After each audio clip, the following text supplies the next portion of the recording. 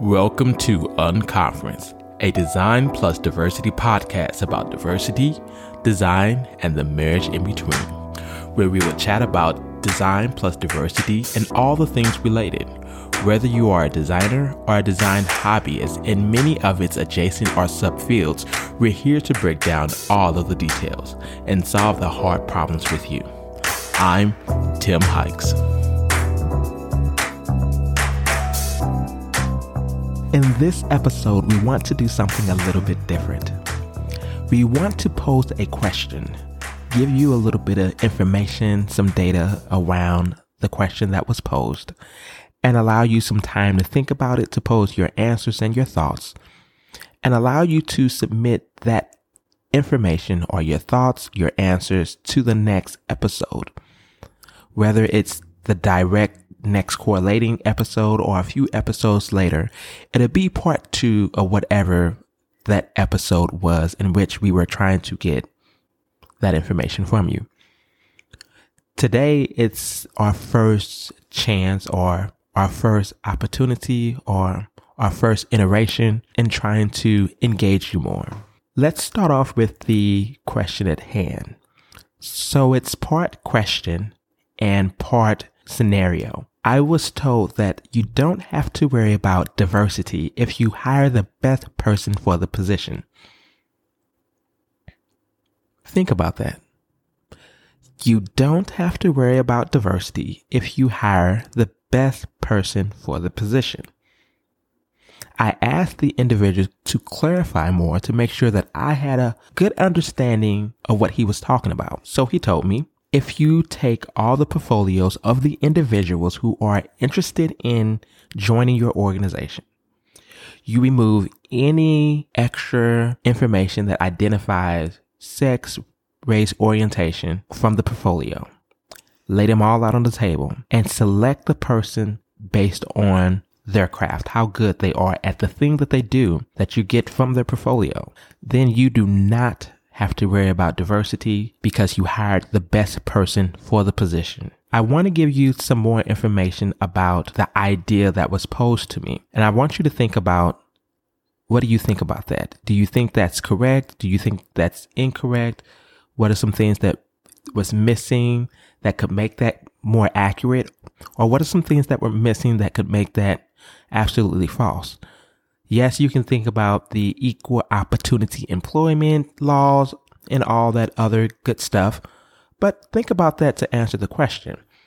While you think about that, I want to arm you with some information. So this resource will be in the current episode at the bottom in the resource section. This resource is from, and it was created by the Harvard Kennedy School, Women in Public Policy, from the Gender Action Portal. And it's a study on the blind orchestra auditions.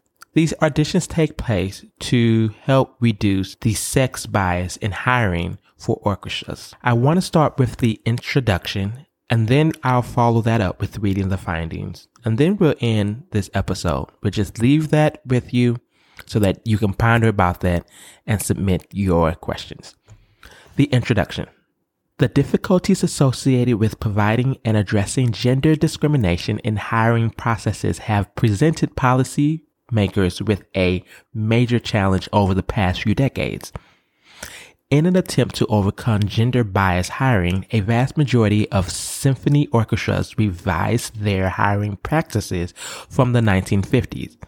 Many orchestras opened up their hiring process to a range of candidates rather than only hiring musicians who were handpicked by the conductor. As a result of these changes, most orchestras now hire new players after about 3 rounds of live or recorded auditions: preliminary, semi-final, and final. Additionally, as part of these revisions, a number of orchestras adopted blind auditions, whereby screens are used to conceal the identity and gender of the musician from the jury. In the years after these changes were instituted, the percentage of female musicians in the 5 highest ranked orchestras in the nation increased from 6% in 1970 to 21% in 1993.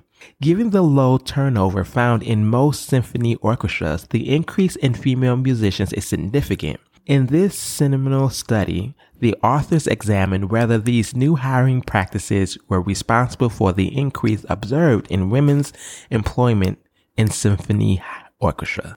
The findings. Blind auditions for symphony orchestras reduce sex-biased hiring and improved female musicians' likelihood of advancing out of preliminary rounds, which often lead to tenure employment. Using screens to conceal candidates from the jury during preliminary auditions increased the likelihood that a female musician would advance to the next round by 11 percentage points.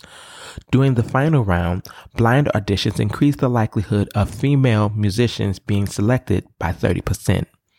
According to analysts using roster data, the transition to blind auditions from 1970 to the 1990s can explain 30% of the increase in the proportion females among the hires and possibly 25% of the increase in the percent females in the orchestras. In short, blind auditions significantly reduce gender-biased hiring and the gender gap in symphony orchestra compositions. Now we have a little bit of background. We have the question at hand, and I want you to spend some time thinking about that and answering. If you would like to submit an answer, you can do that through the website at podcast.designplusdiversity.com. That's plus spelled out Plus. And you can go to the About tab and you can go down to Contact. In Contact, you have a selection there that says Episode Q&A. And you can submit your comments, questions to this episode there. Please identify that you're referring to Episode 2. You can also contact us on Twitter or Facebook, and we will try to make sure that we get all of the answers that are appropriate for the next podcast together, and we'll read them. And then I will deliver my thoughts at that time. So I look forward to seeing what you all come up with, and I look forward to hearing all of your answers. Thank you. And that is it for Unconference. Please subscribe to Unconference wherever you listen to podcasts so that you don't miss a single moment. And give us a 5-star rating and review. You can also give us a follow on Facebook and Instagram at Unconference Podcast.